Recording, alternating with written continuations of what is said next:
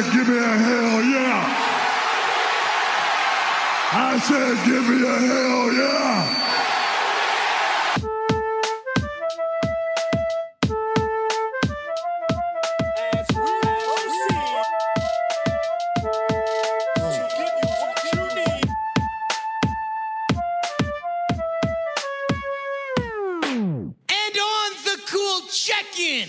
Center stage on the mic, and we putting it on wax.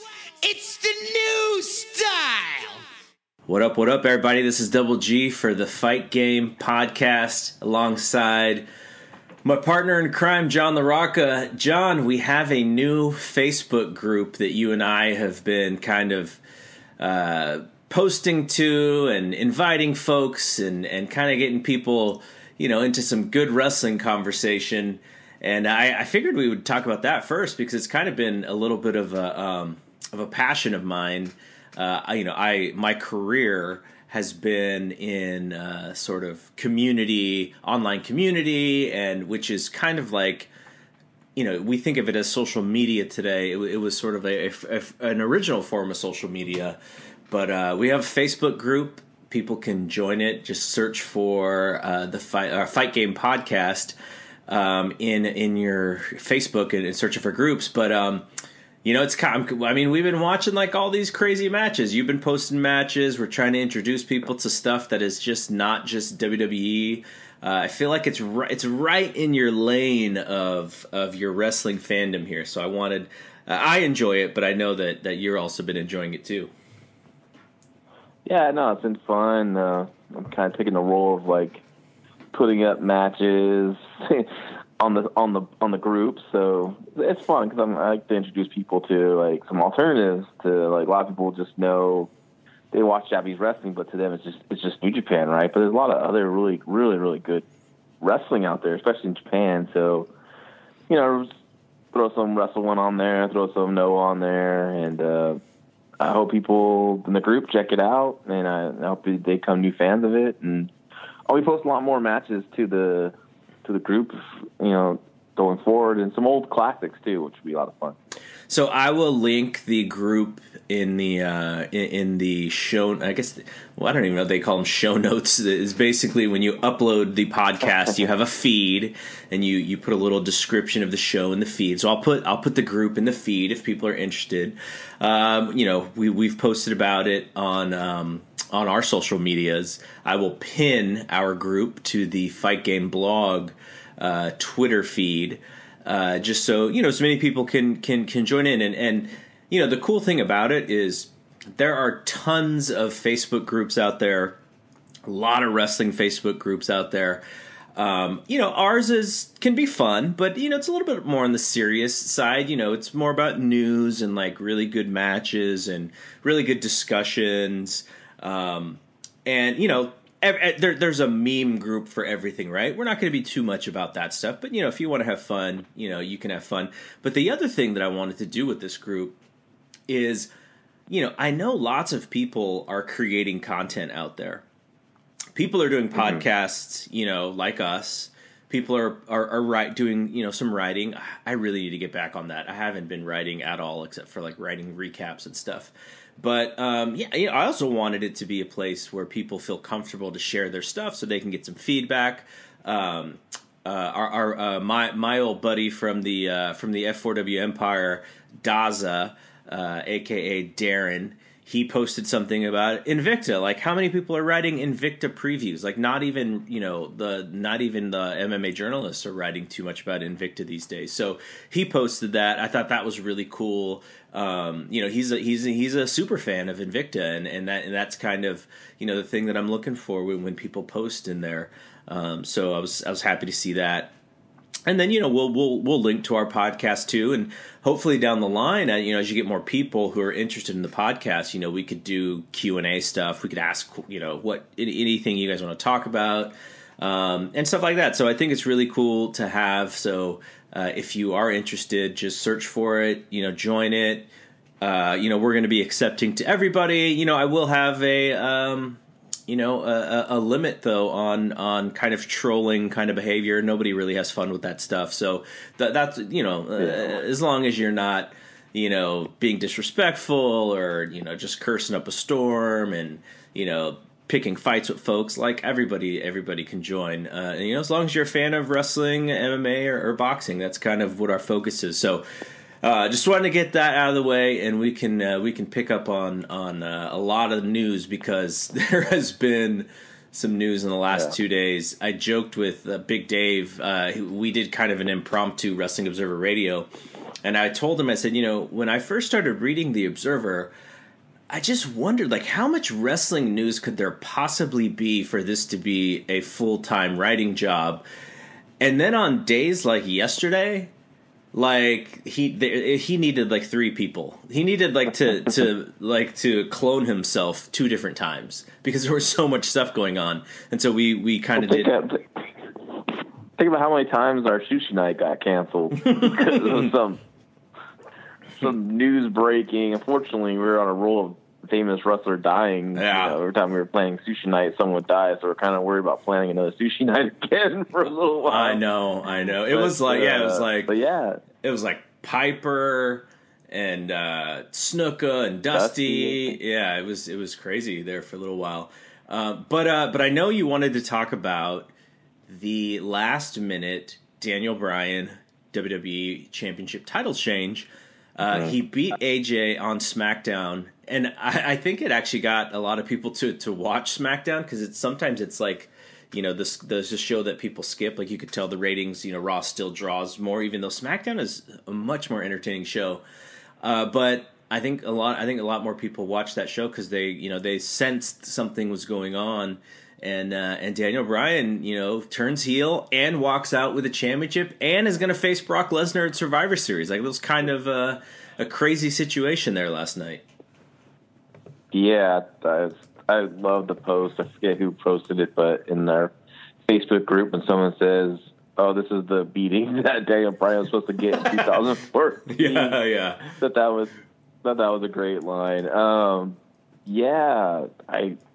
I'm kind of head scratching on this one. I mean, I thought after this long run from AJ's having to have it happen on a random SmackDown, just seemed kind of desperate.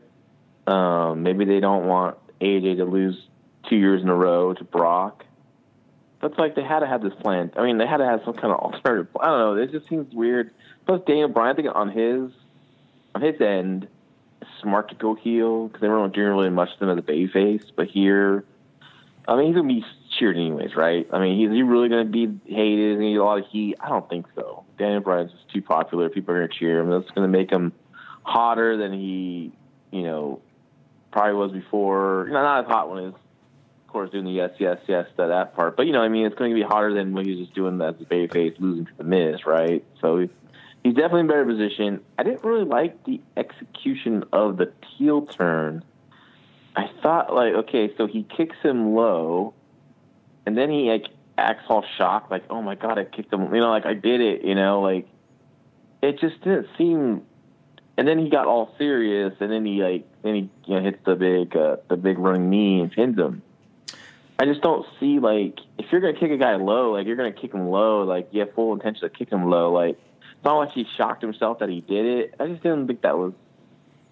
I didn't think that was cool. I don't know. I thought that was kind of lame. What do you think about it? So here's what we're gonna miss, right? Because there should be a little bit of confusion coming out of something like that, and then next week on SmackDown, Daniel Bryan does the 10-minute interview explaining himself, right? No. That's what we're not going to get because he's going to go into Sunday and he's going to have to get, tossed on his head by Brock Lesnar. And so then when he comes back on Tuesday and he does that interview again, if he does that interview, it probably is not going to mean as much because we'll have just seen him probably lose, and maybe Uriah in the Facebook group said, take the beating that he was supposed to take in 2014. I've been trying to keep up with SmackDown mostly because of him, just to see how his character's going. Because if we go all the way back to WrestleMania of this year, sort of what you said, which is the reason to go heel is because WWE can't book baby faces for shit. Yeah. it's smart because he'll have so much more freedom as a heel. Now, Chris Jericho on his podcast always talks about how when he, it's so much harder to be a babyface, and he says you have so much more. And Austin says it too. You have so much more freedom as a heel, and as a babyface, you're sort of like, you can only do so many things. So for Daniel Bryan, from a creativity standpoint, I think going heel is going to be great for him. He's also, he's also pretty smart in that he knows that, if he's going to have any fun with this stuff, and maybe it'll change his booking because, we've seen how he's been booked, which hasn't been super strong as you would book. They had a perfect story handed to them on a silver platter for his comeback, and they just dropped the ball at literally every step. Yeah. And so, maybe he will have a little bit more freedom to do what he wants here. But the problem, so the reason why I mentioned that is because there's been some frustration with him, just his character, like Daniel Bryan. So last week on SmackDown, when they were in the UK, he and The Miz were these co-captains of this team. So he was basically Miz's foil for the whole night, and they're so good together. That when they get to do skits together, they're so polar opposite that it's great. And there was a lot of joking around and goofy. So when he came out on Tuesday to talk to AJ, he definitely came out bothered. He even cut down Shane. Right? He was like, thank you for saying that you are not the best in the world. And so when they do, there was a little bit of like edge to him to come out on Tuesday. And then he basically told AJ, he said, look, we have an agreement. I respect you. Just keep my name out of your mouth. And when he said that, I was like, that's kind of a heelish thing to say. Now, I didn't know what was going to happen because I was watching live, but that was kind of the small impetus for what was going to happen, the foreshadowing for what was going to happen, because then AJ kind of was a little snarky back, and then he just punched AJ right in the face, and then they went after it, and Shane was actually mad at Daniel Bryan and not at AJ at the beginning of the show, so that kind of laid the groundwork. And when he kicked AJ low, it was almost like, to me, what Daniel Bryan's expression was, oh shit, I really did go that far, right? Now, the problem is we're just not going to get the explanation, and that's unfortunate because I think we need that in order for it to make sense. But that was the way that I looked at it. Now, I could be off, but that's just the way that I saw it. So, I just think he should have owned it. Like, if you're going to turn ref bump, you go for it, you kick him low, and then you pin him. You don't go, oh my god, did I really do that? Just didn't really fit. Like, if you're gonna get some heat, like, kick him low, cover him for the pin, let AJ be like cold in his nuts and just in the fetal position, and I think it just needed to be a little more dirty. Low blow's dirty enough, but like, just the way it was executed, I think it was executed wrong. That's what I had a problem with it. I think it'd be kind of cool to see. I don't know what you think about this, but I think it's kind of cool to see like a heel like twosome of the Miz and Daniel Bryan.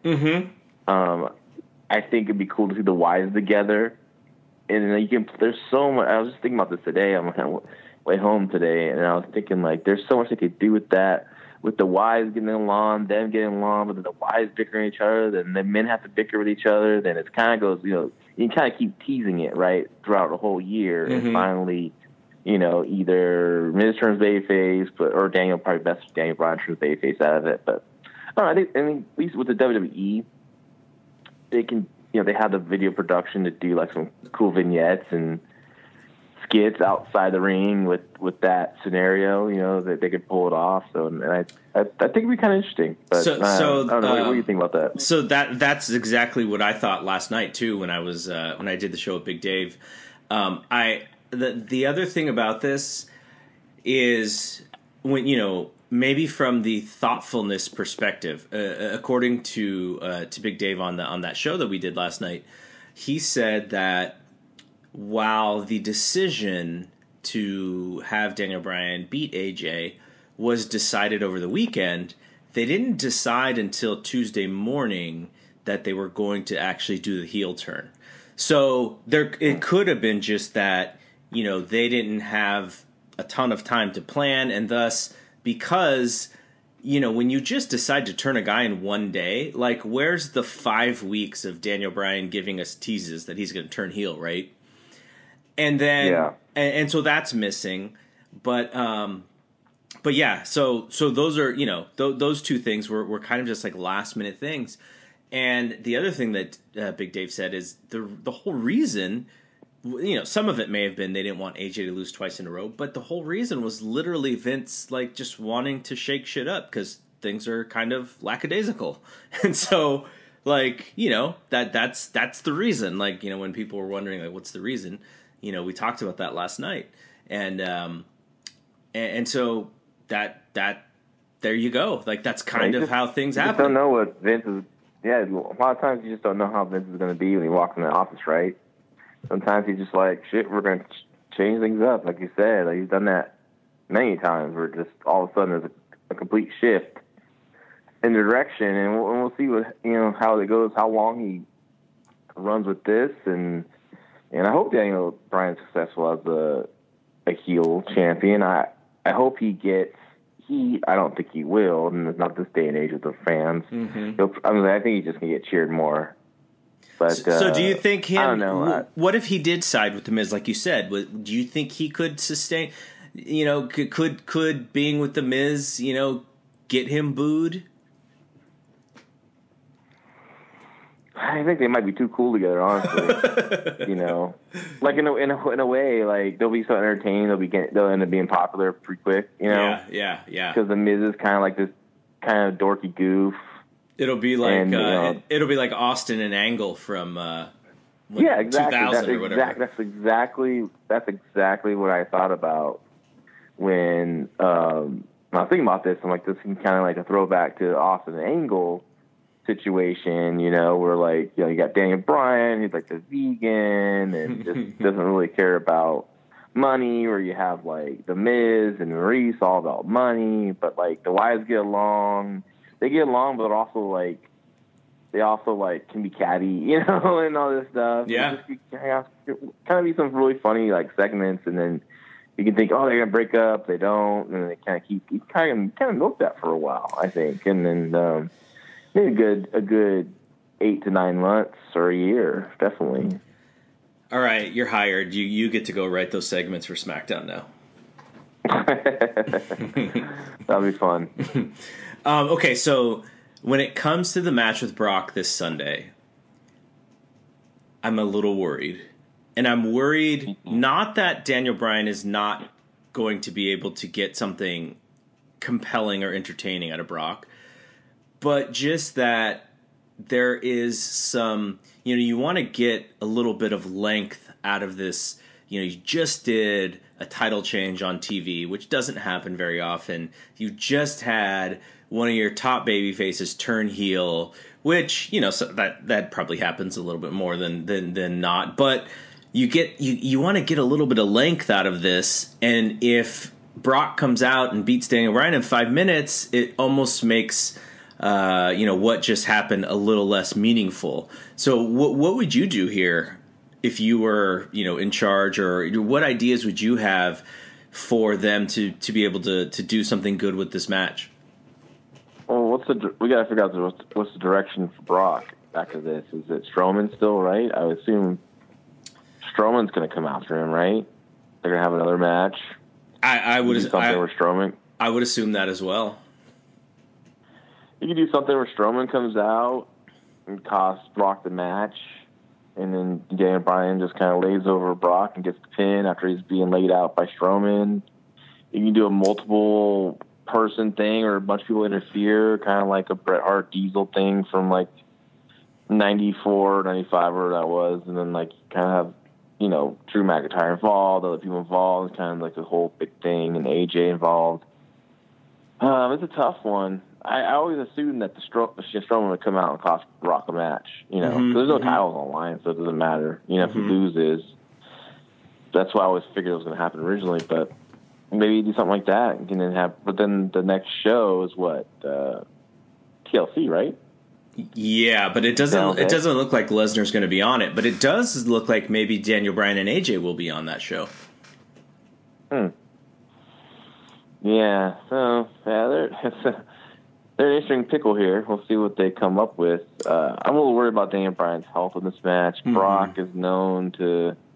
Well, we saw it on Raw, right? Oh my God! Pick up a dude and chuck him, and drop on his head like poor Sunil Singh twice. And it was funny because he protected the brother. I don't know. Maybe Sunil just, he jumped back, he jumped too much, and I don't know. It was nasty. I just worry about Daniel Bryan taking something on top of his head because all it takes is one bad, nasty bump to put him back on the shelf again. And, what do you think? What do you think about the back suplex from the top rope? I watched it. It wasn't too bad. He kind of angled himself. It wasn't like he was falling. I know that he protected himself on that. He kind of angled his body a little bit, so it didn't look too bad. But you also don't want to keep doing that again. I know he's cut out the top rope headbutt, thankfully, which is good. But that's it's funny because that used to be one of my favorite high flying moves. I mean, I just love the flying headbutt from Dynamite Kid to the Barbarian to Chris Benoit. Oh yeah, and now like God, it's like it does so much damage to guys. Like even Harley Race would tell people not to do it, and he was only doing the little slow flopper up the second, or sometimes he'd go off the top, but a lot of times it was mostly up the second, or just a standing one, right? And his neck was thrashed just from doing those kind of headbutts. Yeah. And look at Benoit was coming down with all full force and just slamming his head into guys. So same thing with Daniel Bryan before that, or after that. So. Yeah, I just kind of worry about the health. That's what I'm probably gonna be cringing a lot during that match. I'm sure I will. I will be. I like your idea about Braun interfering because that was what I was hoping they were going to do with the AJ match. Was that you might see a little bit of Brock Lesnar and Eddie Guerrero from 2004, where Goldberg comes in, and helps Eddie win, and in this sense, Strowman comes in. And then, the little guy gets to win. Now, it would suck if it was kind of like a fluky thing. But then again, Daniel Bryan's a heel, so he can win by fluke, right? Yeah, exactly. But yeah, and then he could crow on SmackDown for years that he beat Brock Lesnar. Like that, I would love to see him do that. Just like Jericho would use that he beat The Rock and Stone Cold on the same night, like in every promo when he was a heel.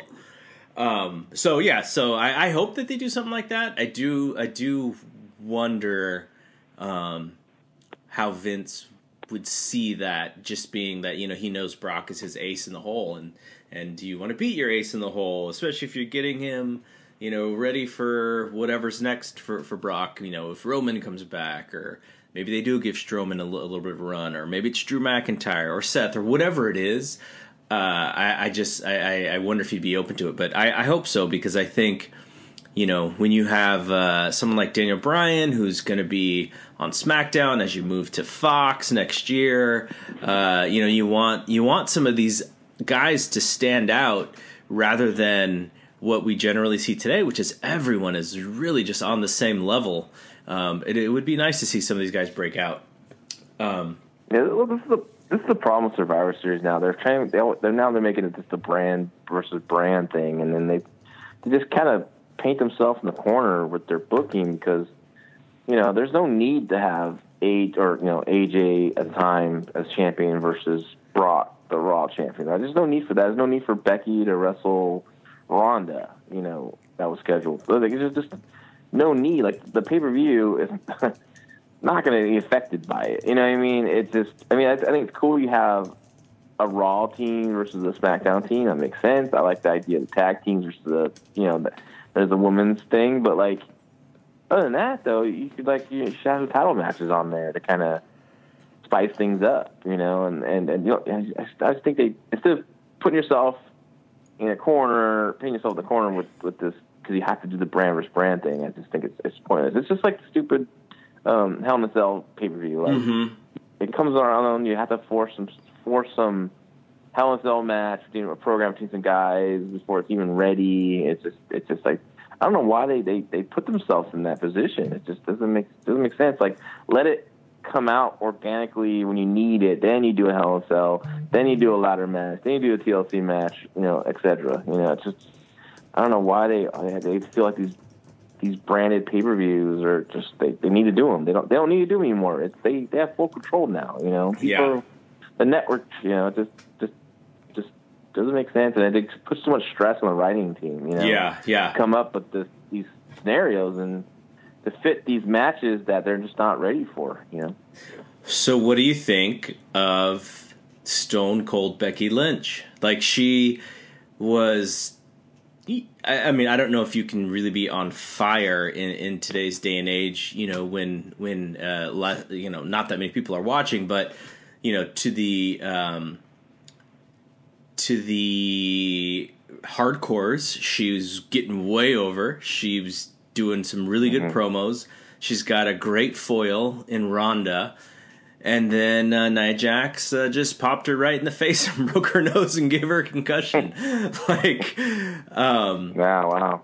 So here's what I thought about it. Here's what I thought about, because someone brought this up to me. They said, does that make Nia Owen Hart? Because remember when Austin was right about coming into his character, then Owen Hart screwed up that pile driver and Austin was out for a little while. But in that sense, it made his character so much hotter because he would just come in, cut promos, beat up people, and leave. And it helped his character. It really didn't hurt him to be on the shelf. Becky is obviously going to be out of this Ronda Rousey match now for SummerSlam or Survivor Series. But it sounds like the long-term plan is for them to hold off and do this match at WrestleMania. So sort of like a gift and a curse here, where the fans who are like, oh, I really wanted to see this match, now they're gonna have to wait 5 more months, which should be good for the hype as long as they can keep Becky hot, right?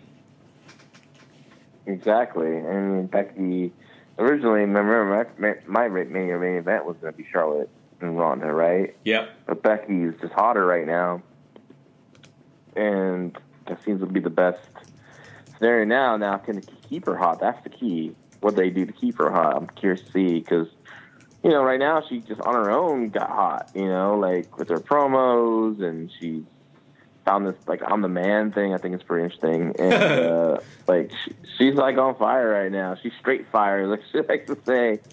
So, but can they keep it up? Because that's 5 months is a long time away, and then we've seen them screw up some stuff pretty quickly.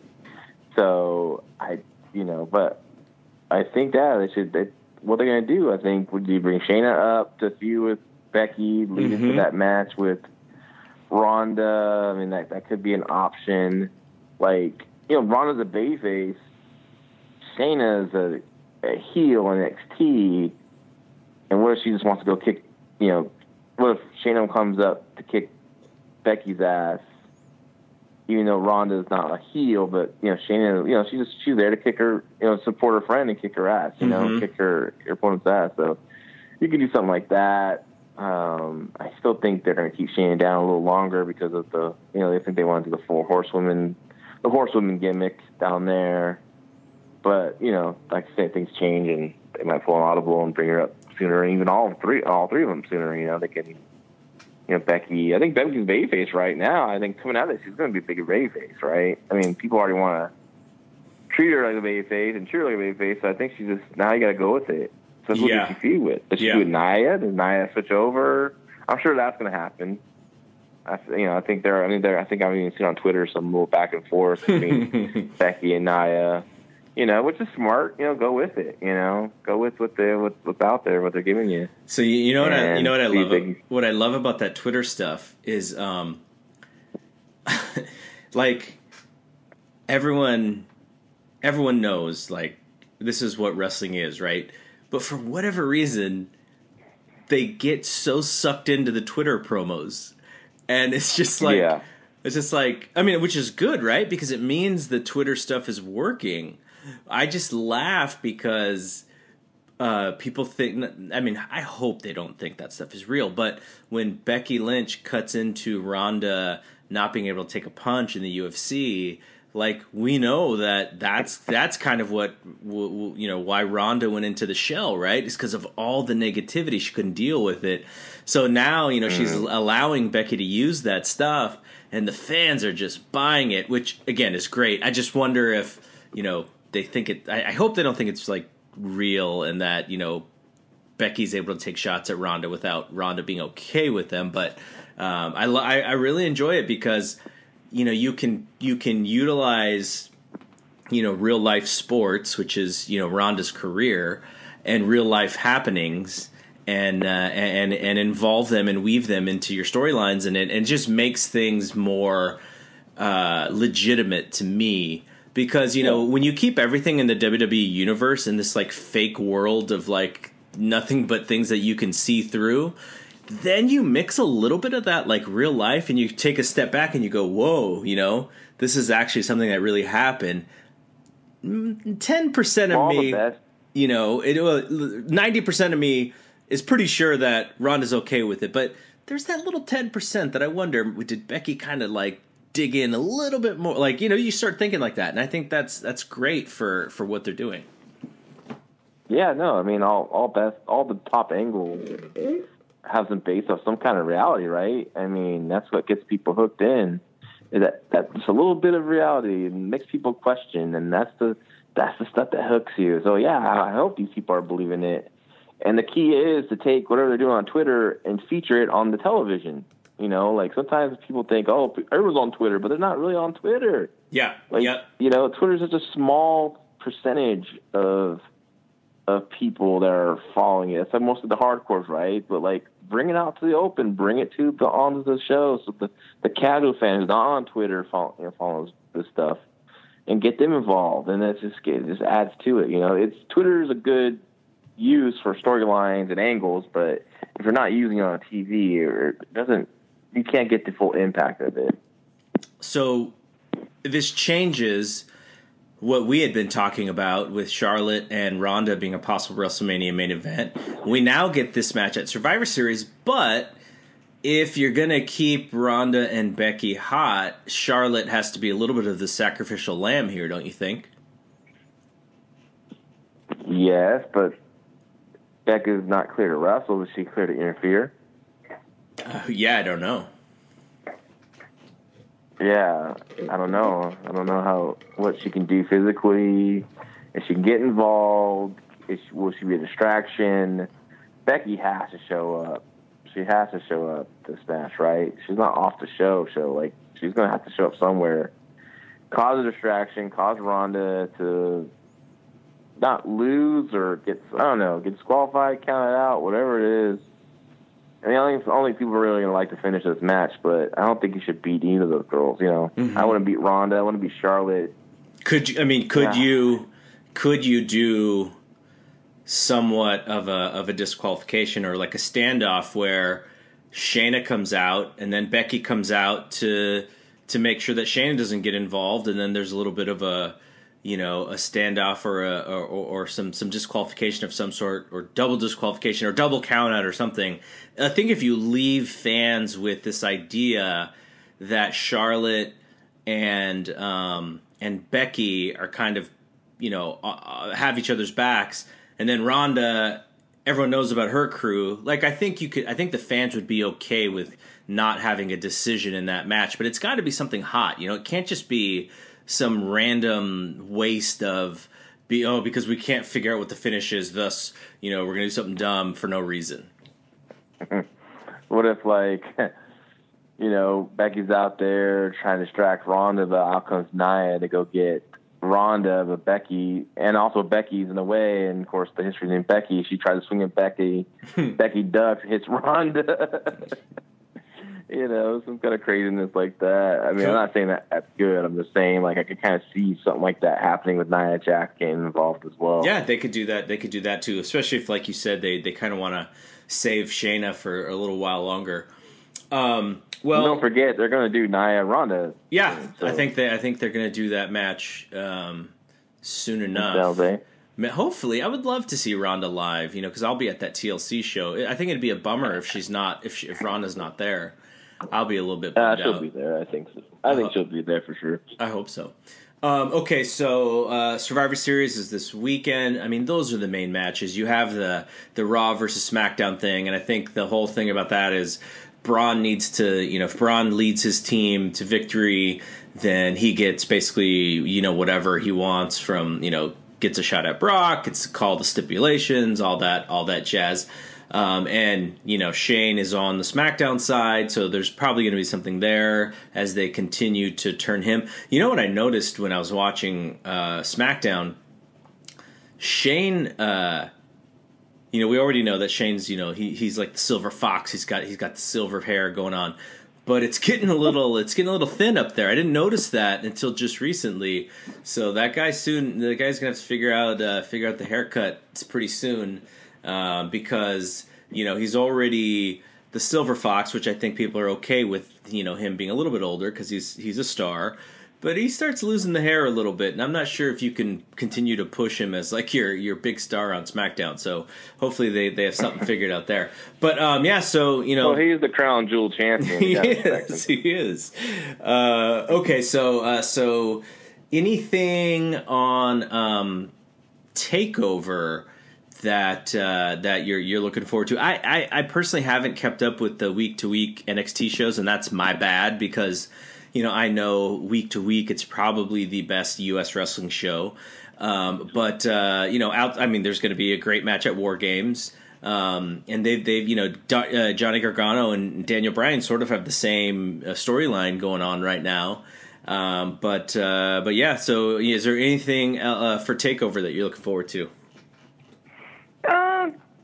Nothing stands out. But I'm looking forward to the show because they always deliver for Takeover. They always deliver. So I'm just looking forward to watching the complete show. Like you, I haven't really kept up with the NXT show, which is my bad too. But it's like hard to fit everything in, especially with the family. It's just hard, But we definitely probably should get on the ball with that again because there's probably some cool stuff coming up. Especially they do the Four Horsewomen stuff. I think we should definitely tune in and maybe review it every week or every other week or something like that. Kind of cool. Yeah, we'll try to fit it in. I mean, with the new Facebook group and we're sharing like a lot of these matches, I think we also want to do like, the match, that maybe people haven't heard about or the one that people are talking about. And we'll do that later in this show and probably in a little bit with the A-Kid versus Zack Sabre Jr., which kind of caught fire last weekend. So we'll talk about that in a second. But so War Games is Ricochet, Pete Dunne, and the War Raiders against the Undisputed Era. The championship, the match for the title is Ciampa against Velveteen Dream. Shayna and Kairi Sane, 2 out of 3 falls, which that's pretty interesting as far as how they put that match together. I do wonder how long that they go there. And then Aleister Black and Johnny Gargano. So they're only going with 4, and I think Riddle against Chris Hero is going to be like the dark match that'll be taped for the following week's NXT. So they're only going to have 4 matches, which tells me that War Games match is going forever. Yeah, it's probably going to go at least 30 minutes. I'm curious to see what time Kyrie and Shayna get. That'd be interesting to see because that could be. It all depends how I have it laid out, but it could be a tough on them if they go. I don't know. I think go like 15 minutes. They should be fine. Yeah. I think Velveteen Dream and that match should get a little. It's going to get a lot of time. I understand Hero and Riddle are on the show after. Well, they'll take it before, but then they'll show it on the week after, which I was kind of bummed because I really wanted to see Riddle on TakeOver, but also Monday he's not going to be at the San Jose TV taping either. So it's just a bummer because I was hoping to see Riddle live. I've never seen him live, and seen him plenty of times on video, and he's fantastic. I just kind of want to see how he was in the live setting.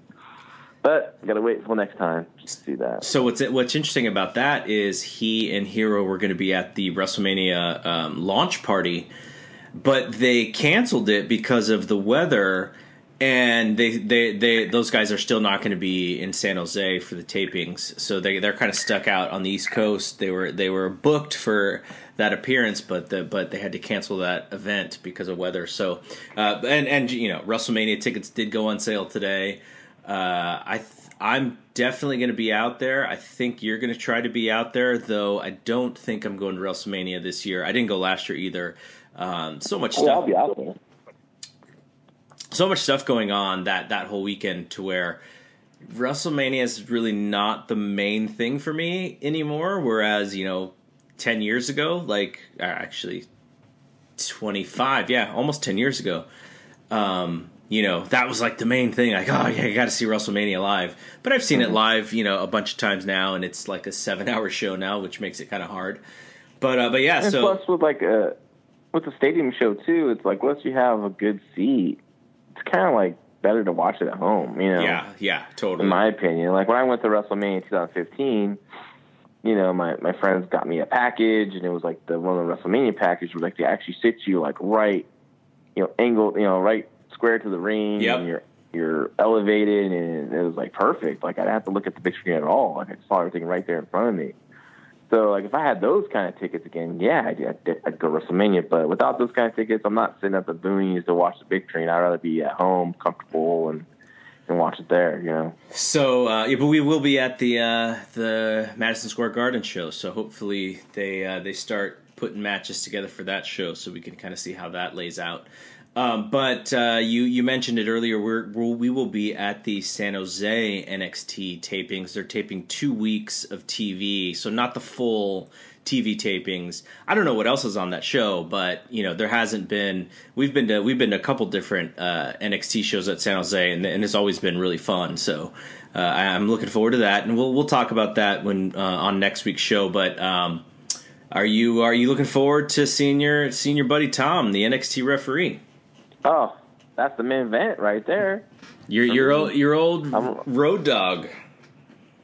I know. I don't know who's sitting next to me, but here's my feet rolling. As you know, I've known them do. That's the main event. That's why I'm there to see Tom Caster live with the WWE stripes on for the first time, and I'm gonna be beaming with so much pride and proud of that guy. Just like see him do his thing under the big lights. So I am super pumped for that because I mean the show's going to be great. You know, like I haven't been to an NXT show yet that's been kind of like anything but like really really good. So I'm kind of cool. I don't know the matches. It's kind of just don't let it happen as they come out. I think it's fun. I'm just gonna lay back, enjoy myself, and enjoy what Tom has accomplished, and it's gonna be a really good night, and I can't wait. I can't wait for tomorrow. So I was with you when Jeff Cobb was in the Cow Palace working for New Japan, and I imagine when you see Tom out there doing his thing on that at San Jose State Event Center, I imagine it's gonna get a little dusty in the arena there. Yeah, it might. There might be a little dust. You know, the fog machines are going to be too high for me. I might have to rub my eyes a little bit. But yeah, it's gonna be freaking awesome seeing him out there, and he's gonna perform like top referee that he is. He is the best I've ever seen, worked with. I mean, there's a reason why Tom, when I was booking and Tom was working shows I was booking, like the reason why I gave him such an important match is because the referee is as important as those 2 wrestlers or 4 wrestlers or whatever, how many wrestlers in the ring. Like,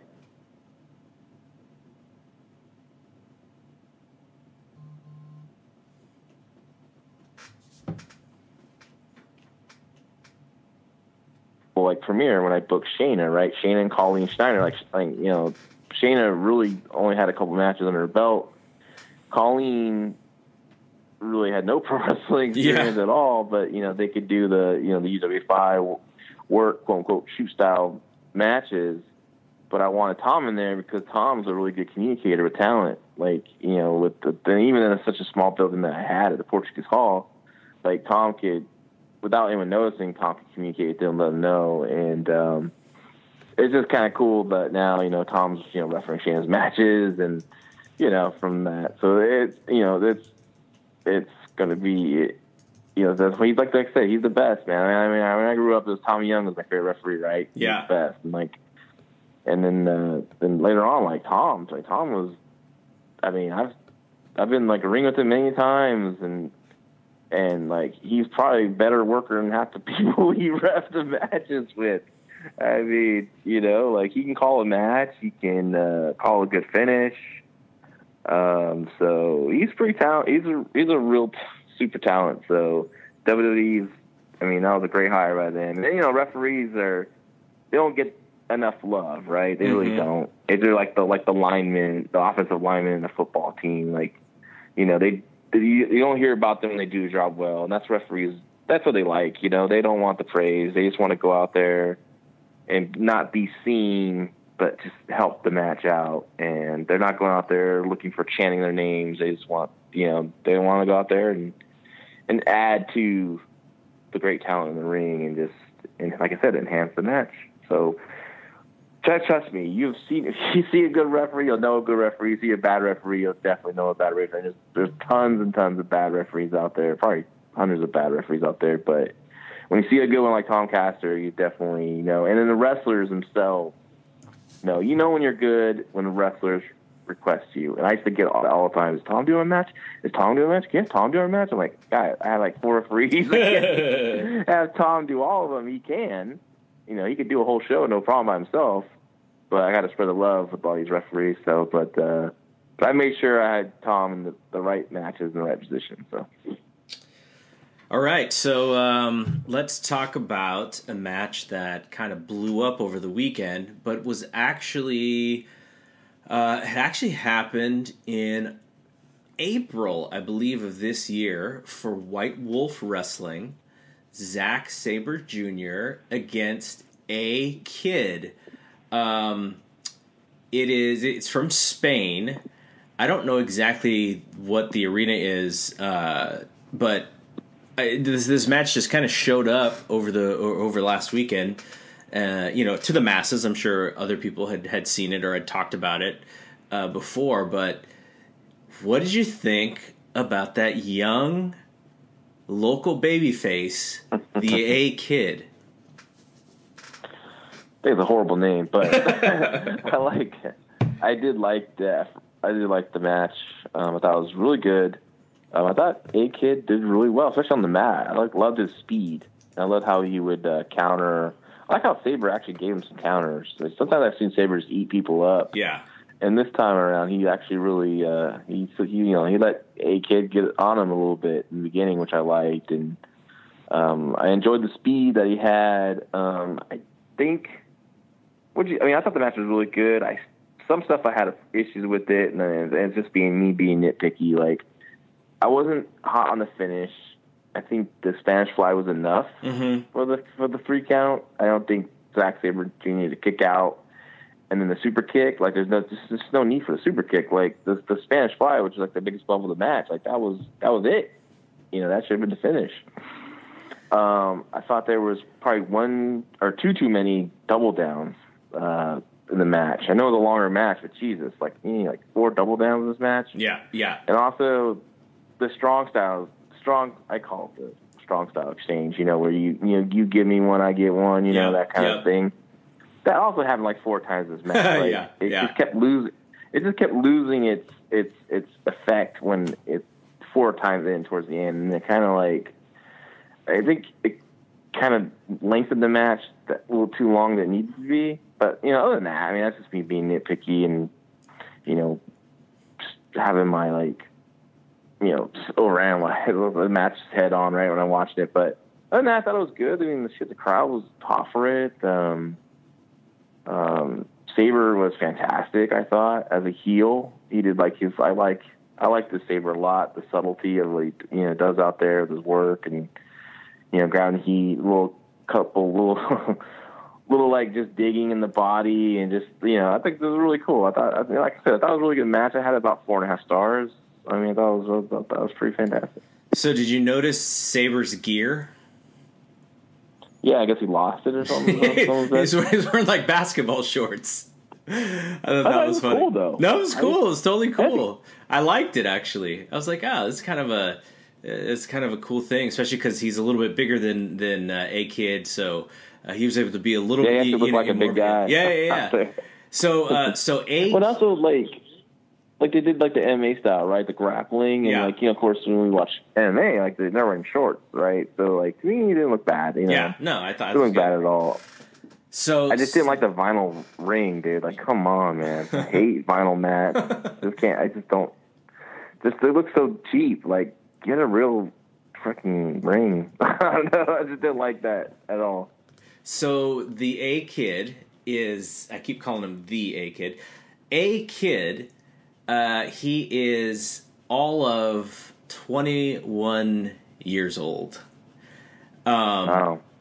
And so I think according to his Twitter page, his name in quotes is El Niño Anónimo. So I wonder if that's his first name. I don't know. But so here are my thoughts on what you just said. So I think that the problem is that we're watching this on a YouTube stream and we're not in the actual building. Because some of you talked about them knocking each other down at the same time and just the over it seemed like the match could have ended before it did.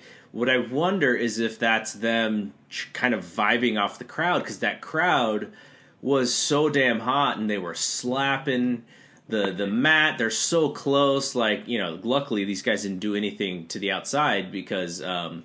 It's not really exact Sabre match, but the fans are so close. There was one part where I think Zach swung his foot a little bit, and it almost hit someone in the face. And I think he realized that shoot, like they're like really close. But I do wonder if some of that, some of the maybe the kick out after Spanish Fly was.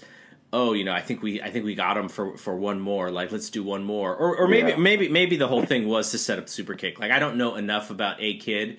Maybe that's his maybe that's his finish, but so that's what's a little bit hard to tell when you when you watch a match on TV and you don't really know the guys. It could have been something where they just felt the crowd. Okay, we need to give him this or whatever. So I agree with you because watching it on video, I thought exactly the same thing, but I want to give them that benefit of the doubt because they're working for a live crowd versus for a TV show or whatever, right?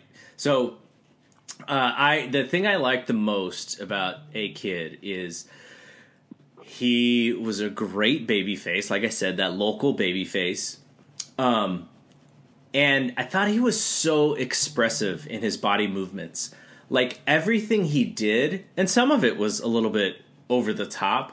But everything he did, I could tell whether he was hurried or whether he was frustrated or whether he was tired or whether he was feeling it, just through his movements and his facials. Like he didn't have to say any of that stuff.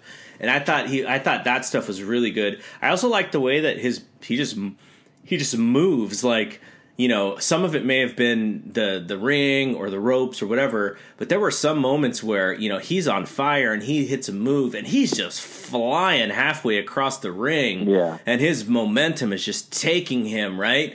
And, he just lets it and then he gets into the next thing. It just looked like real athleticism in that match. And, there's another match that he did with Ricochet from the year prior that's supposed to be really good too, but I imagine it's a little bit more of like the high spot, crazy reversals and counters and kind of the stuff that you always see on the indies which is why like the Zach match was pretty good because there was some of that, but it was also Zach's style, Zach working his style and A-Kid working his style to counter it. So I really liked it. I imagine that guy is we'll probably see him somewhere WrestleMania weekend. Don't you imagine? Oh yeah, I think he's definitely gonna blow up from this for sure. People are gonna start booking him, and you'll see him popping up on a bunch of posters pretty soon out here in the States. And good for him because I think he's a pretty good talent. It's funny about the facial expressions. I wanted to see more fire from him, like with the crowd. Like I think a lot of yeah, he was good at selling and everything like that, and registering the pain and everything. But like I kind of want to see him look at the crowd and come on guys, let's go. You know what I mean? Like, don't you think that's missing a lot when it comes to like pro wrestling? I mean, I'm not saying like. I think we see it like with like Tanahashi or something like that, like the greats. But like overall, I think a lot of people miss the point. Like they're so focused on the spot. Yeah. No, I totally agree with you. To like look at that crowd, get them engaged, get them behind you, pump your fist. Like, come on, I need you. Like I want a little more of that from that kid, from the A-Kid, and just that's why I think the crowd would have went.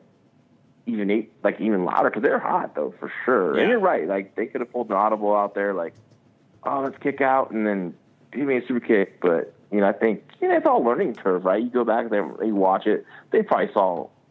They're both perfectionists. They probably saw a bunch of things they thought could have changed in the match, right? Yeah. But overall, it was definitely. I mean, I sent it to a friend of mine, and she really liked it. And she was like really raving about it. So, it's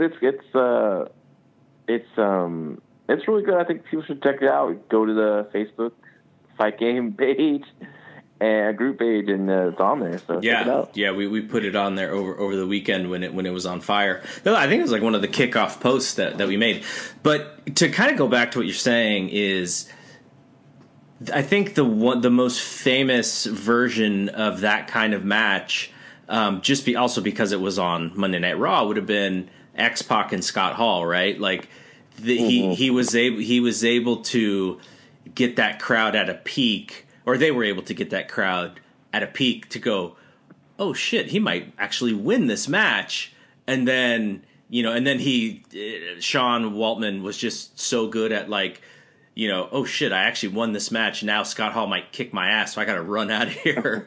Yeah. But like to that, I think that is probably one of the more famous ones for wrestling fans in the U.S. to think about kind of what you're saying.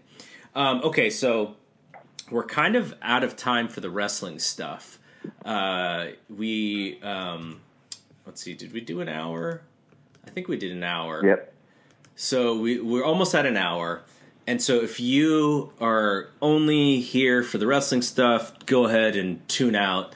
But what we wanted to do is, in the segment of What's John Watching, we wanted to talk about a movie that John and I saw over the weekend, which is mid-'90s, which is, kind of right up our alley, because, we were early, in the early 90s, we were teenagers, and in the mid to late 90s, we were adults, but it was a really good movie by Jonah Hill, his first time directing, and really a lot of it is about sort of using skateboard and skateboard culture as a way to show acceptance in groups and such. So we're going to talk about that for the next few minutes or whatever. So not wrestling talk. Just wanted in case people are only here for that stuff. But we're going to talk about mid-'90s. So you had a perfect blend of mid-'90s hip hop and skateboarding culture there. I'm not too into the skateboarding culture, but I mean it looked pretty legit because they had real skateboarders. This wasn't just actors portraying people who could skate. But what did you think about the movie? I really liked it. I loved it. Actually, I was engaged the whole 88 minutes of the film. I really got invested in the characters. I was kind of on the edge of my seat towards the end because I thought we were gonna have a Boys in the Hood moment or something. And, I just didn't want nothing to happen to these kids. And I mean, I was a little bit in the skateboarding culture, but this is actually more towards the early, late 80s. Mm-hmm. I'm talking like, the Krishna Soy, Steve Caballero, Tony Hawk stuff. I was in that for a little bit.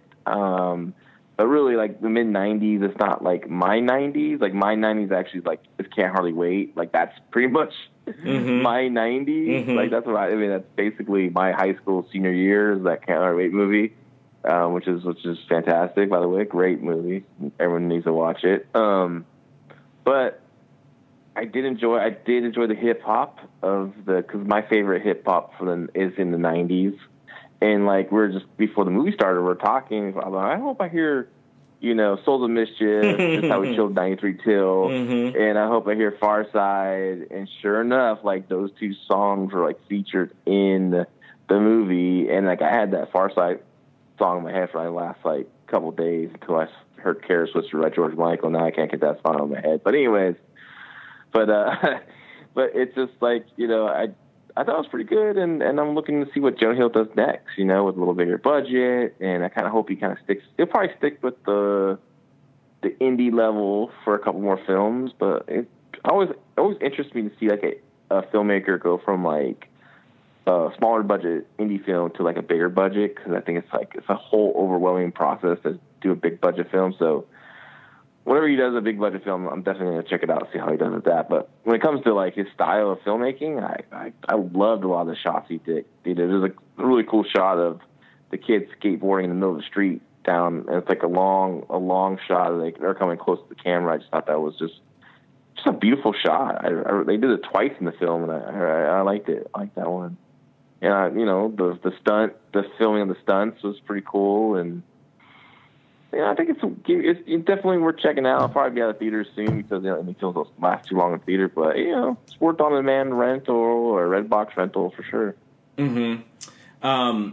So, what did you think of the idea of, really he cast, non-actors who probably have an acting career now as the main stars of this movie? Like, just he wanted the skateboarding stuff to be as true to life as possible, and I'm assuming he just figured, like, he could get good performances out of these kids.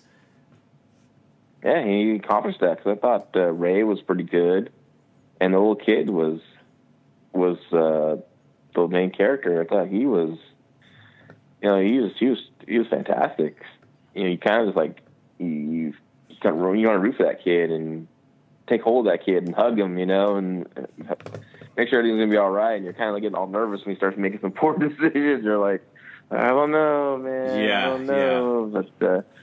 yeah. But but yeah, I think that's cool. And then that's a cool risk to take. And I think he didn't pick the first kids he saw. He definitely interviewed probably a lot of kids, and I thought he picked the best. And fourth grade was pretty hilarious. I like how his character a lot. And there's I'm definitely gonna watch it again. I know Katrina was supposed to come see with us, and things got kind of crazy.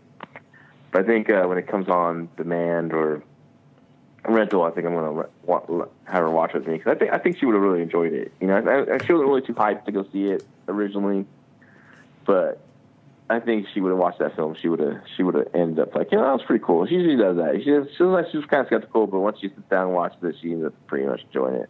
Yeah. So there were some actors in there as well that people may remember. Lucas Hedges is in it. He plays the older brother. A little bit of the antagonist for a lot of the movie, especially for the little kid. And he's kind of he's just had his a few movies that I think he was in Lady Bird, and then he's coming out with a couple other movies. Boy Erased it looks like it's really good.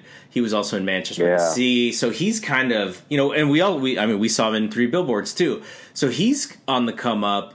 and I imagine he's going to be doing big things, and he's going to have this one on his resume too. So I think that's pretty cool. Where you know, for Jonah Hill, he casts these young kids to do skateboarding stuff, and he kind of turns them into actors.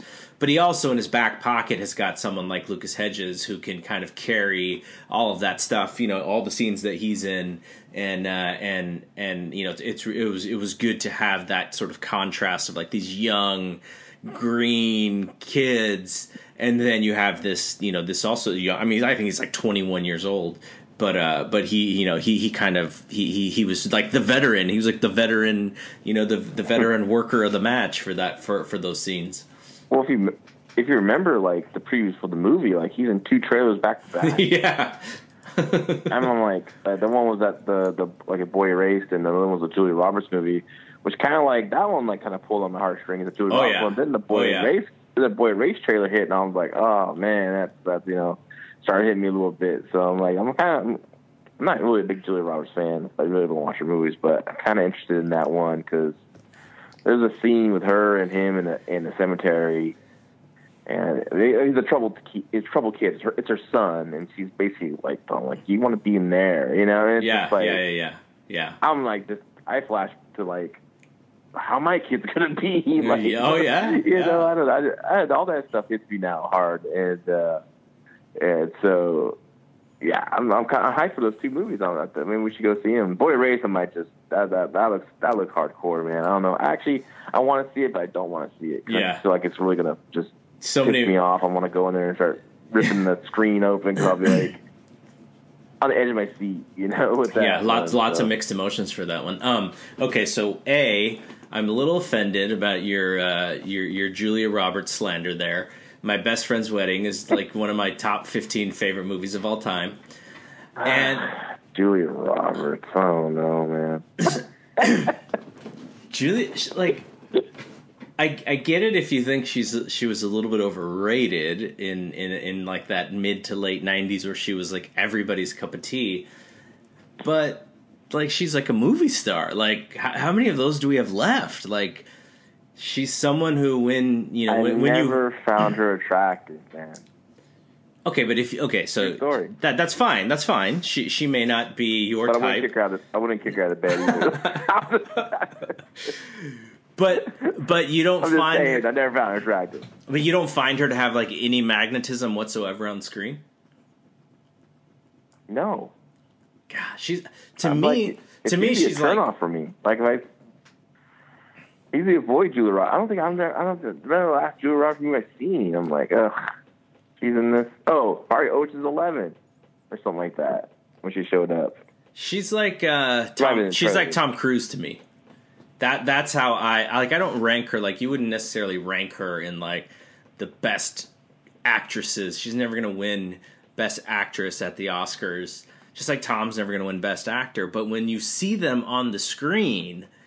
They like maximize their screen time. Like I remember, gosh, this was years ago. So my kids, you know, they're in, you know, now they're still teenagers, but they were like, you know, 13, 14, 15, and you know, all the Marvel movies were going crazy. I felt like we were seeing a Marvel movie like every other month, right? You're just going to see all these Marvel movies, and so my worry with them was that they would see, you know, all these Marvel movies and think, okay, this is what filmmaking is about. Like, this is exactly like how you make a movie. It's just all these CGI shots and all these, you know, superheroes and all that stuff. And I said, okay, here's what I'm going to do. I'm going to take you guys to see a movie. Now, it's not going to be boring, I know for sure. It's not going to be... but it's also not going to be one of these movies where it's like everyone is saying this is the best movie of all time. It's going to be a movie that you want to see on the big screen at the theater. So in 2014, I take them to see Edge of Tomorrow. I didn't know if it was going to be good. I'd heard that it was good, but I was kind of hoping because I was like, oh, now I'm going to take them and this movie sucks and they're going to lose. I'm going to lose them for what a real movie star is. And so we watched the movie and I'm like hyping it up. I wasn't even calling him Tom Cruise. I was calling him Tommy. I'm like, look, Tommy is going to just destroy on the screen. This is a real movie star. Like, he's like 5'7.5" in real life, but on the movie screen, he looks like he's about 6'5". Like, this is what a movie star is. He just looks huge. I got to get in film. I look like I'm 6'5". And so we watched the movie, and the movie's actually really good. So we get out of that movie, and I go, so what'd you guys think? And they're like, wow, that was a movie star. And so they got really into it. So now, whenever we go see a lot of the Rock's movies too. But if I tell them, I go, look, I know you don't know what this movie is. I know it's not in your lane. It's not comic book. It's not, slapstick comedy. But trust me on this one. They trust me because of this Tom Cruise movie. So, Julia Roberts, I feel, is not on Tom's level, but as a movie star, I think she projects and she looks like she's somebody. Like, if you saw Julia Roberts walking down the street, even now, as she's a little bit older and maybe a little bit less out of limelight, you would see her and you go, I might not know who that is, but I kind of feel like she's probably important, just the way that she walks and carries herself, and she's kind of tall, and she's probably somebody. I think you can do that with people like Julia, and I think that's what separates the movie stars from just people who are cast in roles. I think Julia is definitely one of them. So that was a long-winded way of saying, don't be dissing my girl, man. I did see that Valentine movie. Oh, that one was bad. I think Katrina and I will go see it in the theater, but I've never seen her. I never seen her like on a movie. Be like, I have to see that movie. I just don't ever have. You need to watch. You need to watch My Best Friend's Wedding. What's it called? My Best Friend's Wedding. Okay, let me give you a little. Best Friend's Wedding. I'll ask Katrina about that. Okay, it's 1997. It's Julia in her prime. You have post-mask Cameron Diaz. So pretty much at almost at the apex of Cameron Diaz's powers, because she had a little bit of a run there, right? And then you have Dermot Mulroney, who's who cares? He's okay.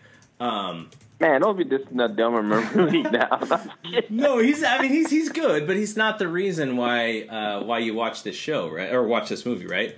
And then you have Rupert Everett, who's really good in the movie, but it's like it's like if you watch it today with 2018 eyes, there's a lot of holes in what happens because it's sort of like right pre-internet, so it's kind of weird, like with computers and like what computers can do and stuff. But it's very, very, very charming.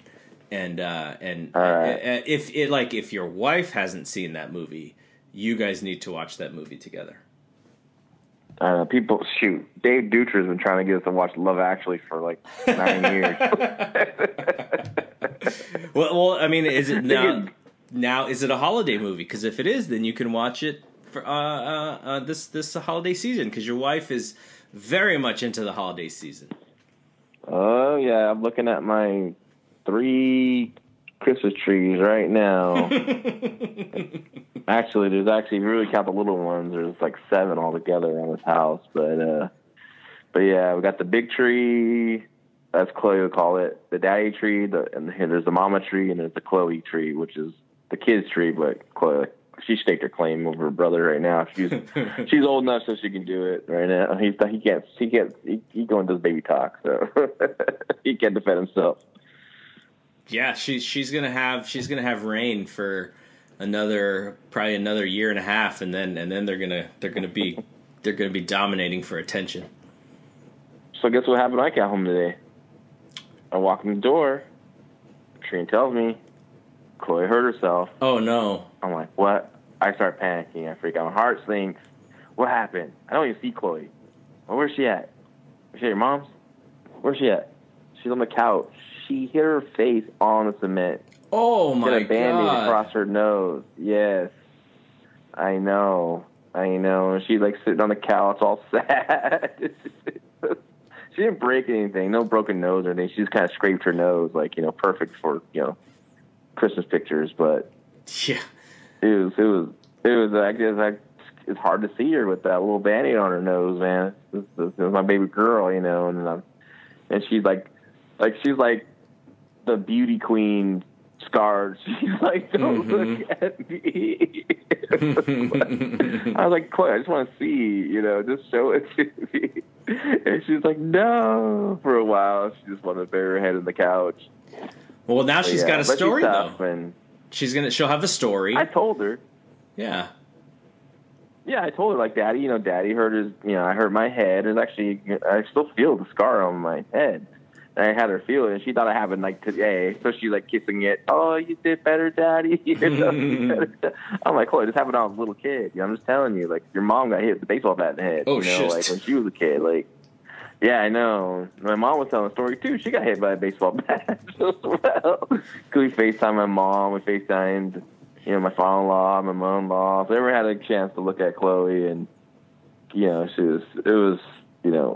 it's sad seeing her little face marked up, but she'll make her stronger. She's a tough girl. Yeah, no, that's so heartbreaking, especially when they're small. I remember.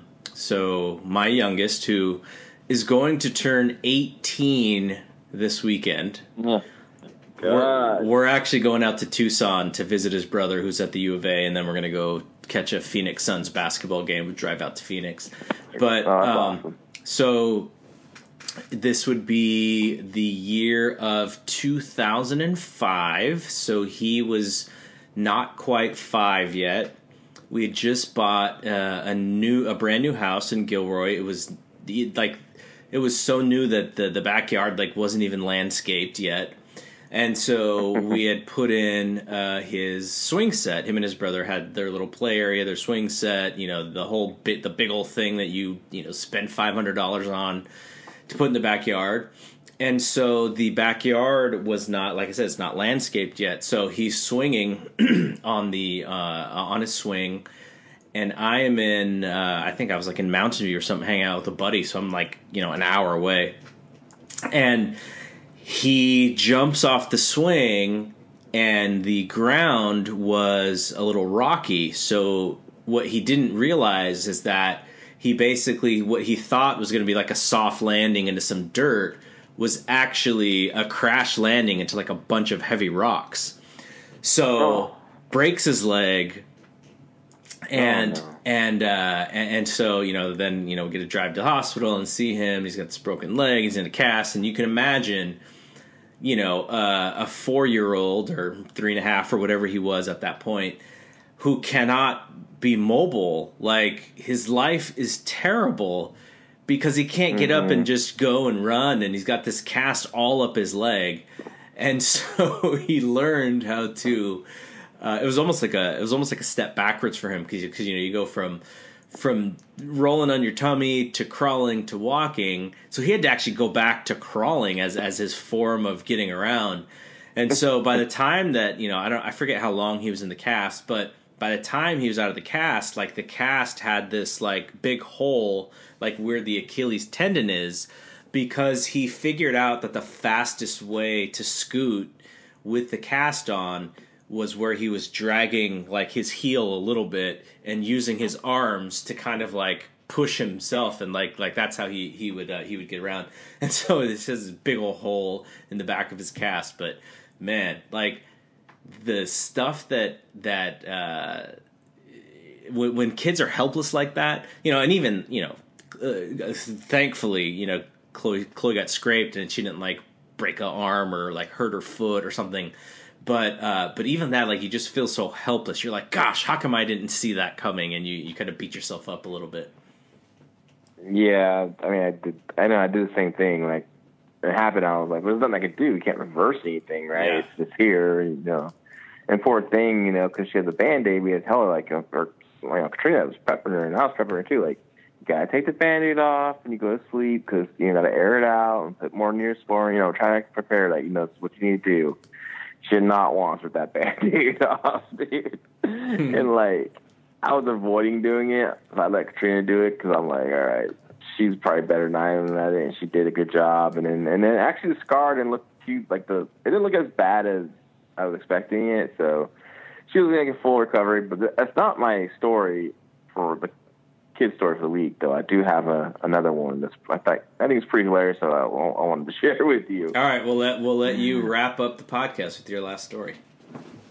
All right, so of course, I watch a lot of Japanese wrestling, as you know, right? So I'm sitting there on the recliner, have my phone watching some recent Japanese wrestling, and Chloe comes up to me and she's like, "Daddy, what are you watching? Are you watching Spanish?" And I go, "No, it's Japanese wrestling." And I show her that I watch it. She goes, "Is it Spanish, Daddy?" I'm like, "No, it's Japanese. They're speaking Japanese."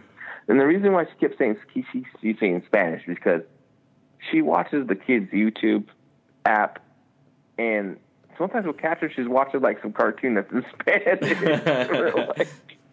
and we're like, "Chloe, this is in Spanish," And she goes, "No, I like it." And I'm just like, well, she's gonna be bilingual. That's good. It's good for her to know another language. That's good for her. Totally. But it was just it's just funny when she said, "Daddy, you watching Spanish?" I right away I'm like, that's the story I'm telling for the podcast. Well, I mean now the next move is you put on some CMLL, and then when she comes back in, then you go, "This is Spanish."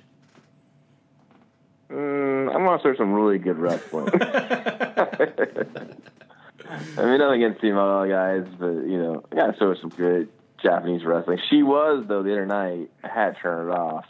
Just this past Raw, it was the Ember Moon and it was Tamina match, and she kept getting closer and closer to TV, and I was like, it got a little violent for her eyes. So I just I turned it off, but man, she's not ready. She's not ready for that yet, but. She gets when the lady's on there. Her eyes go right to the TV and she takes notice. So well, I know a lot of people don't like to show their kids wrestling when they're young because they think that they start to simulate the moves. I mean, you just got to teach them kind of oh, well, this is not really what it is. Here's what they're doing. But I just remember when my kids were younger, I would let them watch. And they were very. I was very stern with them as far as okay, you can't do this thing because it's not. They're not really doing that for real. They have a way to do it. And so the only thing that happened is they both threw really good working punches. That's what's gonna happen because you tell them, you go, okay, they're not really fighting. You can't really hit your brother. The Rock, when he's punching Eddie Guerrero, he didn't really hit him. He was just pretending to hit him. And so they go, oh, I want to do that. And JJ throws his working punch just like The Rock, and he even looks back at his hand on that last one and fires the right hand, and then Bryan's got to take the bump. Yeah, I've been watching. Remember I was talking about that Star Wars Resistance with you the other day. It's more for a kid-friendly show. So I put it on today, and Chloe's watching it with me, and she gets into it. Well, she gets into it, and there's this girl that they find, this alien girl, and her name's Sonara. I thought it was Sonata, which I was laughing about, but it was Sonara. And I go, "Oh, Sonara." I just say her name, and Chloe goes, "Sonara? That's her name, Daddy?" "Yes, that's her name, Sonara." "That's her name, Daddy?" "Sonara?" "Yes." "She's a girl?" "Yes." "She's pink?" "Yes, she's pink." Sonara's her name. It was just funny, she was really into it and stuff. So that's a cool cartoon to watch there. And she likes Star Wars, and of course I do. Maybe that'll get you to watch it instead of be bored through it. No, I like I said, that it makes it fun. So I actually, instead of watching it on my own, I'll just throw it on there with her. Kind of put it on, and it's cool to see your reaction and stuff. Yeah. Well, we are headed to the San Jose Event Center tomorrow night to see some NXT wrestling. We'll also have some thoughts, I'm sure, on the Survivor Series and TakeOver. I'm going to have to figure out when I can watch the TakeOver stuff because my schedule's a little wonky for the weekend with me being out in Arizona. But yeah, and we'll be back next week to talk all this good stuff. So I don't think we'll have time to check out another flick between now and then to do our movie review. But anyways, so again, join the group, the Facebook group. We will, we'll get some really good discussions going in there. Hopefully for Survivor Series also.